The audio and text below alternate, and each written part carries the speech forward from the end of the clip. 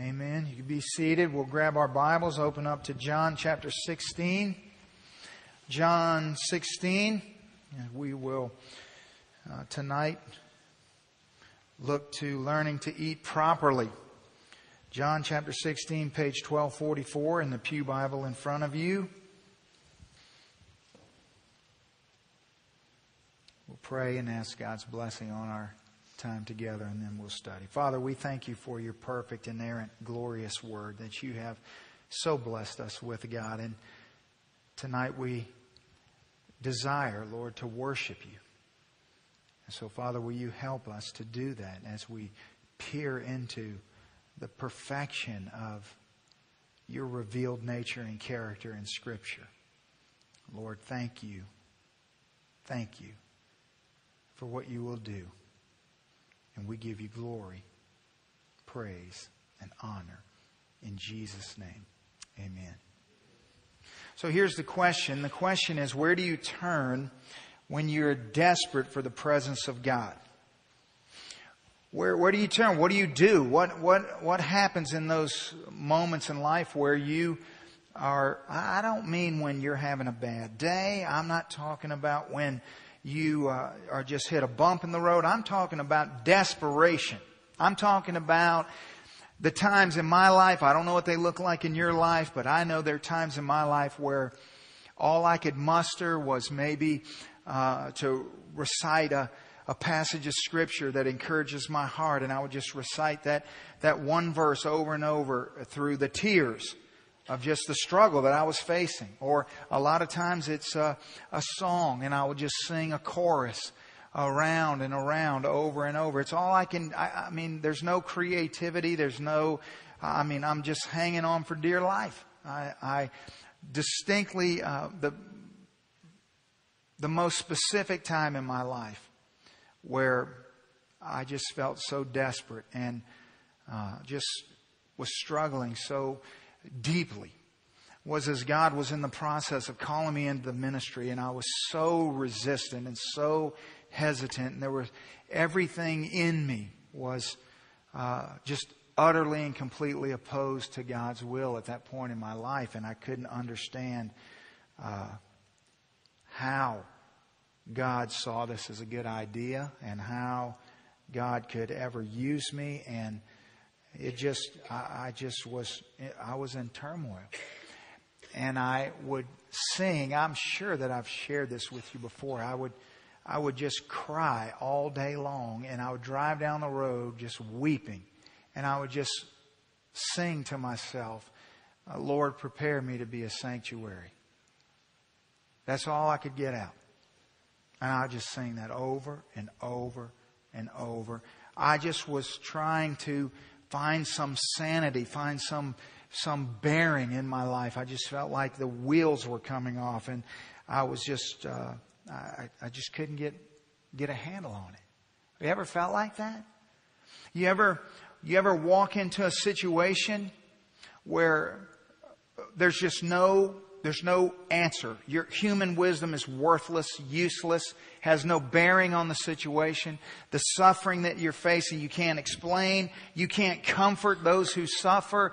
You can just sit and peer into their eyes and look at the desperation and weep alongside of them, and just together hurt and just want God to come and help and mend and heal and speak. And you ever gone through a situation or a season of your life where your Heavenly Father seems distant? Where your prayer life is nothing but just vain repetition? Where you've always wondered exactly what vain repetition was until that season of your life, and then you knew for sure that was it. It would be like no matter what you tried to say to God, it just never seemed to come out right. You had no peace or no sense that He was hearing you, listening to you, that it was moving God to respond in any way. It just seemed like it was just bouncing off the ceiling and coming back. You know, you can know that you know that you know that you're a child of God. And yet at the same time, you can feel utterly and completely alone. You're not, but you can feel that way. So what do you do? What do you do? Or are you the person that is saying in your mind right now, I don't know, I've never been there. You know the annoying type. The person who's just the compulsive denier. Yeah. No, yes, you know. If you have walked with the Lord, you know that there are seasons of trial and struggle, and we need to know what to do and how to respond when these times come.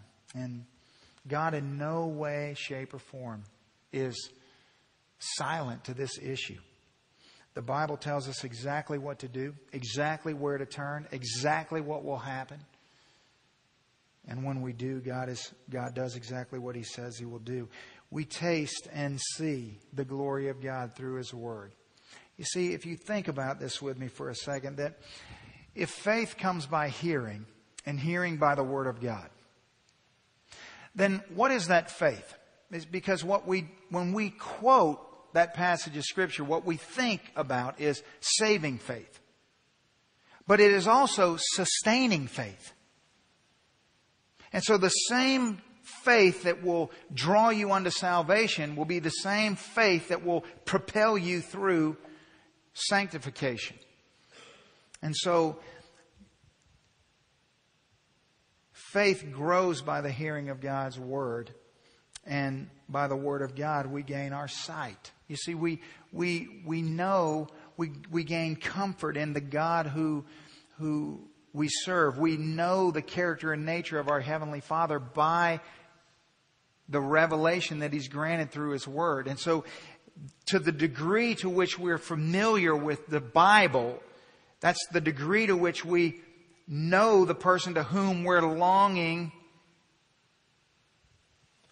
to grow closer to know in a deeper, more intimate way, to have help from. I mean, think of it as maybe there's somebody that you once were very close to, but over time, because of various circumstances, you grew apart from them.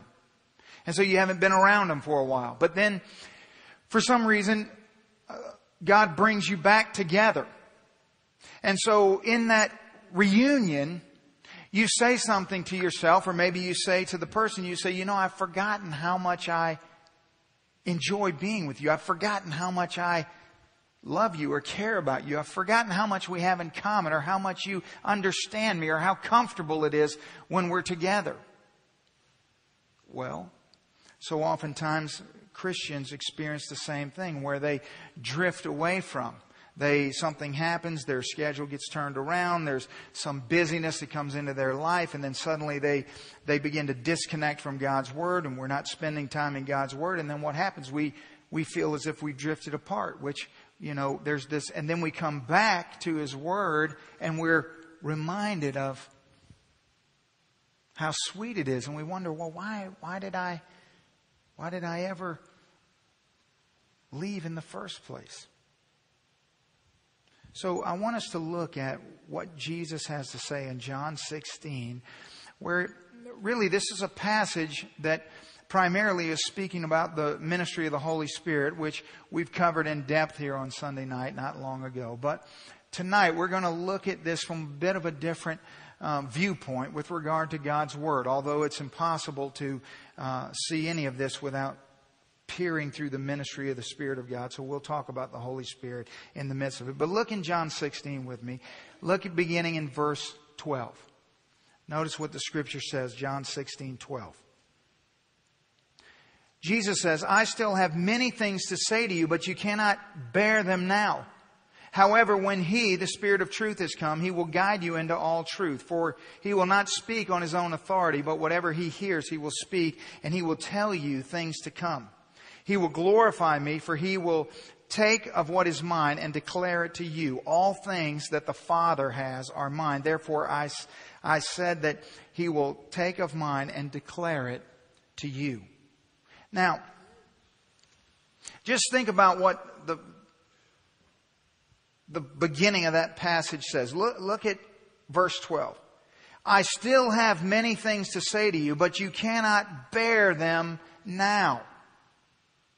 And then with that sort of setting over us, then let's just think for a moment, for example, of what occurred on the Mount of Transfiguration. What occurred as Jesus is there in the presence of God the Father, and there's Moses and Elijah and this amazing moment. And what does God say in that moment in Luke chapter 9? He says, behold, it's my son. Hear him. Now, isn't that interesting? Hear him. Think of all the things you would expect God the Father to say in that moment. He says, hear him. Listen to what he has to say. And now we have Jesus saying, well, I have a lot more to say to you, but right now you can't bear them. What does that mean? Well, first of all, that means, number one, that God gives truth. God is the giver of truth. Let's look at how that is in verse 12. I still have many things to say to you, Jesus says, but you cannot bear them now. However, when He, the Spirit of truth, has come, He will guide you into all truth.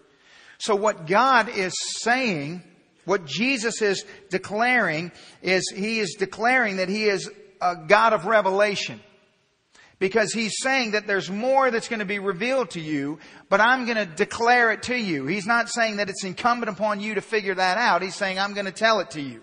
So He's giving us an indication, or He's letting us see the character and nature of who He is as a God who reveals Himself. Now, think about how that happens. Think about what you know about Scripture. Think about the people whose lives are recorded in Scripture. Is Scripture the story of man's search for God? Absolutely not. Not even close. Scripture is the story of a God who seeks after men and women who are doing everything they can to get away from that God. The Bible is the story of a God who relentlessly pursues men and women who don't want anything to do with Him. Because He's a God of revelation. He reveals Himself to us by design. He always has. He always will. That's who He is. You see, so when someone says, well, the way I became a Christian was I set out on a quest for truth, or I set out on a quest to find God. And in that quest, I began a life of religion. I began practicing religion. That's not Christianity. That's not biblical Christianity. Oh, the great hymn says, I was lost, but now I'm found. It doesn't say I was lost and then I found my way back. That's not what happened. I was lost and I was found. The founding was external to my lostness. I was lost, wandering aimlessly. I couldn't find my way out of the forest. Every tree looked the same. I was going around in circles and circles and circles. And had I not been found by some external force, I would still be going in circles and circles and circles.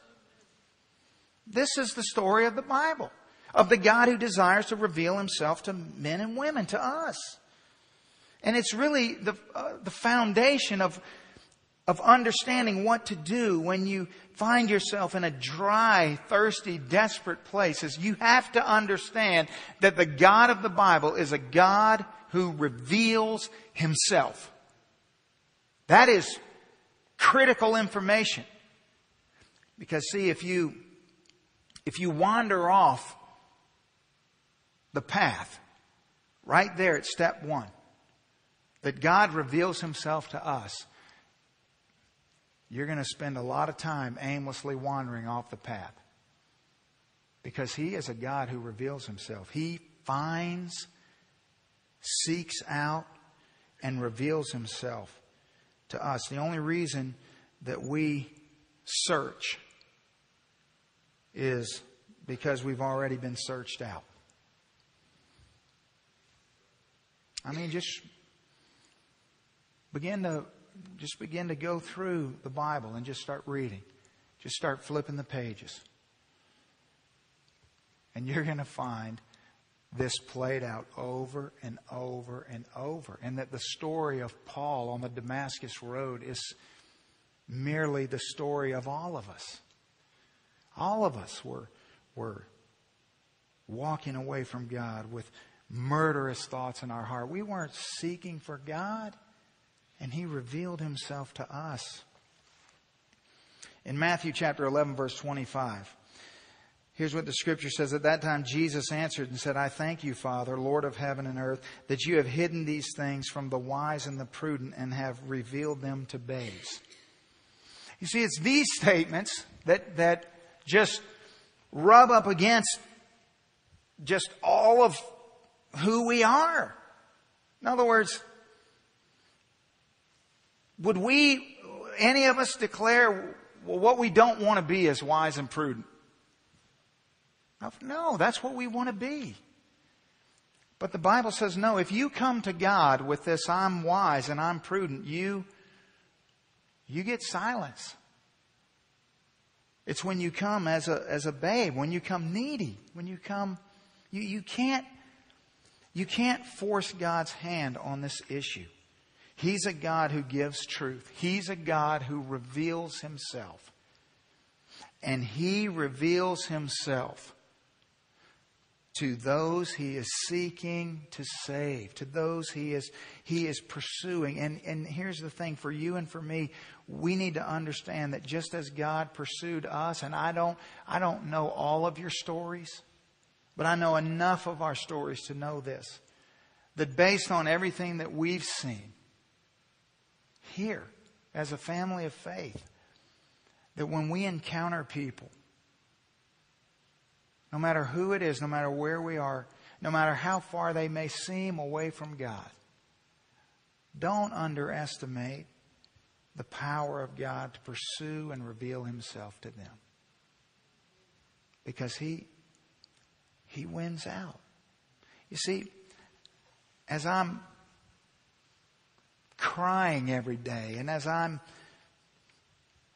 just crackling out this, God prepare me to be a sanctuary, pure and holy, tried and true. And I would just over and over. And then I started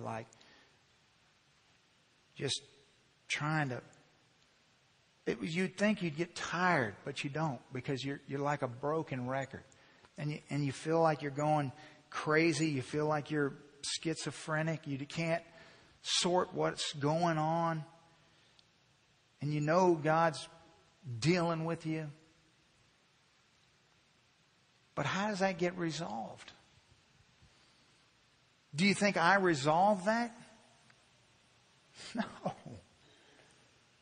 I would still be right there. But our Heavenly Father reveals Himself. And He continues to pursue. He continues to seek us. He relentlessly just continues to pursue until we see. But we see because He wipes the scales off our eyes that we may peer into the glory of who He is. Because He's a God who gives truth. Number two, He's a God who gives all the truth. Quickly, but just utterly important, He gives all the truth. Notice in verse 13, however, when He, the Spirit of truth, has come, He will guide you into all truth. Really, where it says all truth, if you have a literal translation like the ESV or an NASV, it'll say all the truth. There's an article before truth right there. And so it's a definite body of truth that Jesus is talking about. That the Spirit of truth is going to come and He's going to guide us into all the truth. All of it. It's all going to be there.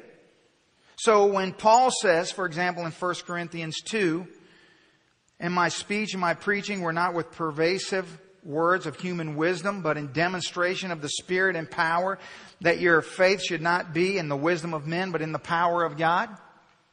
You see, he's relating to us the source of this truth and the permanence and authority of this truth. It comes in power, and it's from the Spirit. And then he goes on in 1 Corinthians 2 verse 13, these things we also speak not in words which were man's wisdom. No. But with what words that the Holy Spirit teaches. You see, so these are truths that have been given by the Holy Spirit. All the truth has been given to the apostles, breathed through them to be recorded in the New Testament for us to possess in front of us. So if we fast forward all the way to the book of Revelation, chapter 22, where the Bible says, the Revelator, John says, for I testify to everyone who hears the words of this prophecy of this book. If anyone adds to these things, God will add to him the plagues that are written in this book. And if anyone takes away from the words of this book, of this prophecy, God shall take away his part from the book of life. Well, why so serious? Because this is a defined piece of truth. This is a defined, definite article of truth that has been given to us, and it is all the truth. It's all encompassing. This is the truth that God has given to us. So to add to it or to subtract from it are equally sinful and equally horrific. And so what happens? I mean, who adds to it? Well, a lot of people try to add to it. The most common thing we see in adding to it, this would be a conservative sin, whereas subtracting from it would be a liberal sin. So the addition of it leads to legalism. The subtraction of it leads to license. Why would you subtract from it? So that you could gain some liberty that's not given in Scripture. Why would you add to it so that you could squelch down some authority that's not given in Scripture? But it goes much deeper than that, because then we have the various cults that will add new revelation onto the end of it. So in other words, we believe the Bible, and the Bible is true, yet at the same time, we also have this new extra revelation in the Book of Mormon, for example. The problem with that is that it's impossible, and here's why it's impossible. Because in order to say what I just said, you have to call the Bible a liar. Because the Bible says right here, I mean, there's 1,000 other places, but right here, He will guide you into all truth. Now, if He guides us into all truth, then what is this next truth? What is this new truth? What is this extra truth? It must mean that we didn't get all the truth. Now we need extra things. See, in other words, what Jesus must be saying is that I'm going to guide you into some of the truth, but there's some truth that you're going to need to put all the pieces together, but you're not going to get that for 1,000 years. You're not going to get that for, 2,000 years, but at some point in the future, I'm going to give the piece that you need to figure out all the other pieces. I'm going to give it to somebody else. It doesn't work. It's either all or nothing. And so He gives truth. He reveals Himself, but in the revelation of Himself through His Word, He gives all the truth. But not just all the truth. Then number 3, God gives us all the truth about Himself. You see that He just keeps narrowing it in. He's saying, hey, when you're struggling, when you are dry and parched and thirsty, when you don't know what to do, I am the God who gives you all the truth about me in Scripture. He says in verse 12, I still have many things to say to you, but you cannot bear them now. However, when He, the Spirit of truth, has come, He will guide you into all the truth. All what truth? That's the question. All what truth? I mean, just think about this. What truth? Not all the truth that there is in the world. We know that because there's a lot of true things that aren't in Scripture. Right? Sure. The Bible doesn't talk about computer engineering. And there's truth about computer engineering, but it's not in the Bible. The Bible doesn't talk about how to, make muffins, but you can put some stuff together and mix it up in your kitchen and make muffins. So what truth is it? It's not all the truth in the world, but it's all the truth about Him. Everything that we need about Him. All the truth that we need, all the truth that is pertinent to our relationship with Him, all that truth is the truth that He's talking about. Enough truth so that you and I, through this truth, can see His glory. Which gives us a glimpse into the purpose of this God who reveals Himself, who gives us truth, who gives us all the truth, but who gives us all the truth about Himself. Well, why does He want us to see His glory? Why is Jesus always talking about John 16, John 17? There's all this talk about His glory when He's talking about all that the Father's given Him and all that He's now giving to us. And there's always this, as I've seen your glory, that they might see glory, and all this glory talk. What is that? Because the purpose of this truth is that through this truth, we would see the revelation of who Jesus is. And when that truth comes to bear upon our hearts, it causes us to fall in love with Him. Glory. Glory. It means weight. It means significance. To see the significance and the weight and the importance of God. When you see the glory of something, you fall in love with that. It captivates your heart. You exalt it as the most important thing.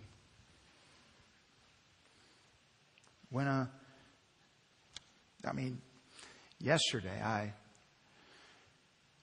I did a wedding, and I love weddings.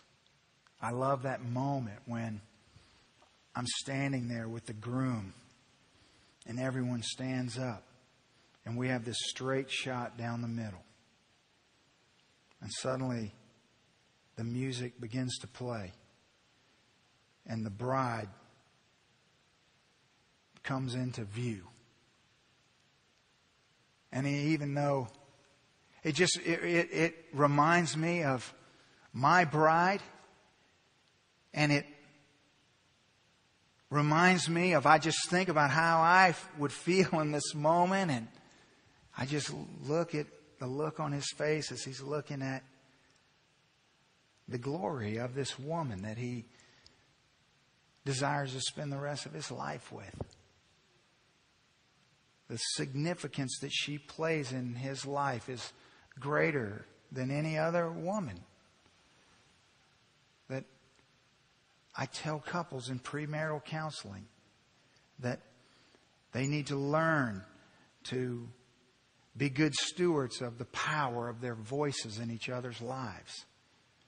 That when a husband speaks to a wife, his voice has great power to edify or to damage. And when a wife speaks to a husband, her voice has great power because of the significance that they play in each other's lives. And so you got to be careful with your words. Well, isn't that a picture of words and the significance that they bear in our lives? And as we look into the Word of God, we see the glory of God. We see the significance and the splendor of God, and we fall in love with God.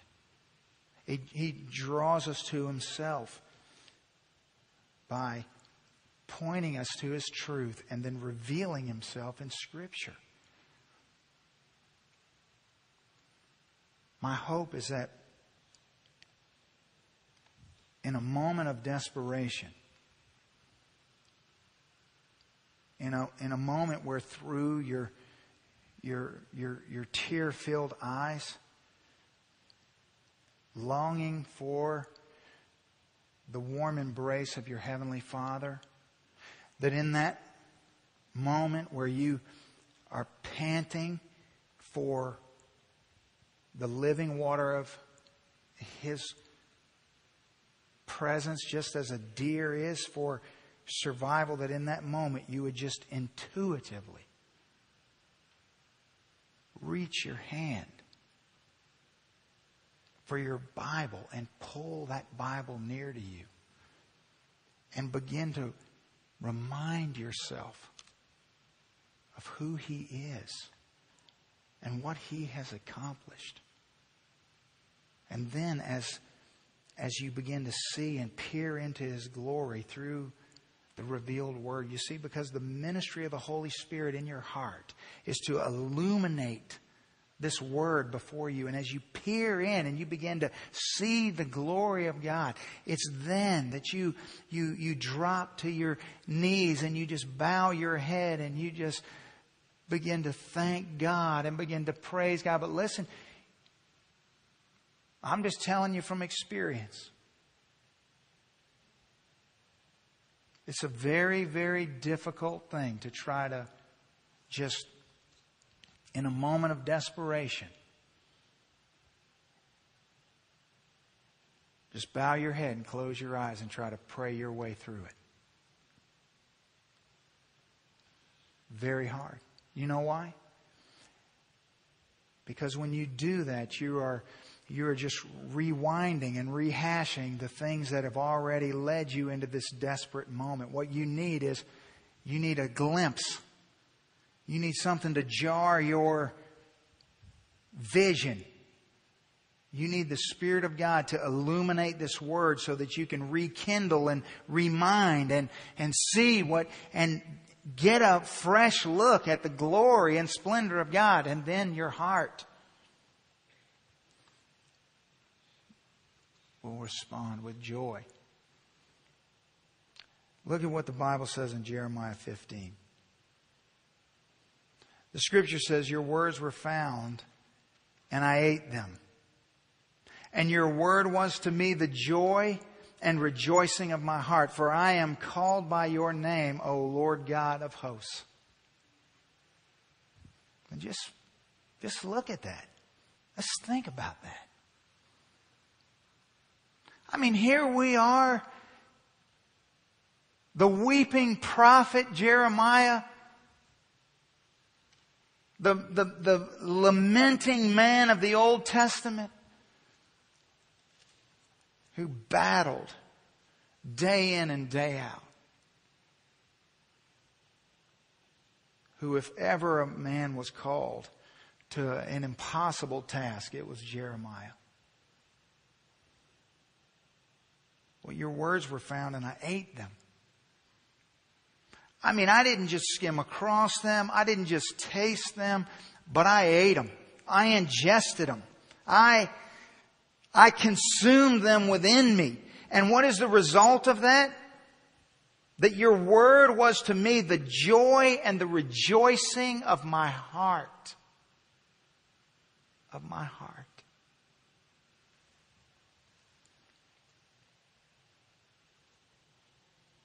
It's that feeling of being away from someone that you love for so long. It's that moment where they're honoring this family because of their sacrifice for our country, and the husband or the dad or the mom has been deployed for many months. So they're recognizing the children, or they're recognizing the spouse. And what they don't know is that in this moment when they're saying, we're so proud of you, we're so grateful to you, we're so thankful for your commitment and your sacrifice and all of those things. Well, what they don't know is in that moment that their loved one comes out from behind them. And they don't know that they're there.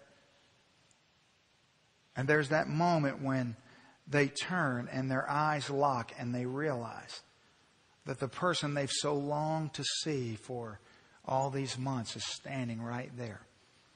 And they just begin to run as fast as they can. And there's no embrace like that embrace. All I can tell you is there's times when you open the Word of God and you read it. And it's not that you desire for it to be this way. It's not that you intend for it to be this way. But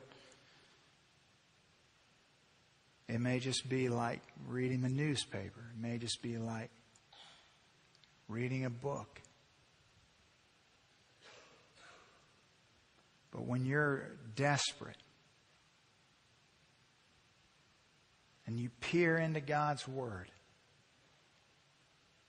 and you begin to drink of the water and the nourishment of the revelation of who Jesus is, who this God is, and all that He's done, to assure that if you will just take the time and peer in, you will see His undying, unwavering love for you. It's like the embrace. It's like the embrace of that father and that little girl that haven't seen each other for a year. And we'd be so grateful how it becomes the joy and the praise of our heart. And so I just hope tonight, I hope that you'll just tuck this truth into your heart. And you'll keep it in a place where it's readily available, because you'll need it. Maybe there's someone here tonight that there's no tucking for you. It's right now for you to employ the Word of God, deploy His revelation and His love upon your dry and thirsty heart. I don't know, but I know this. God is a God who wants to be found. He wants to be found. And when I feel far from Him, He's not far from me. He's right there. And when I realize that there He is standing next to me, those are the sweetest moments in life. So my hope and prayer for you is that you will allow His Word to just saturate your heart when you feel desperate. Let's stand, bow our heads.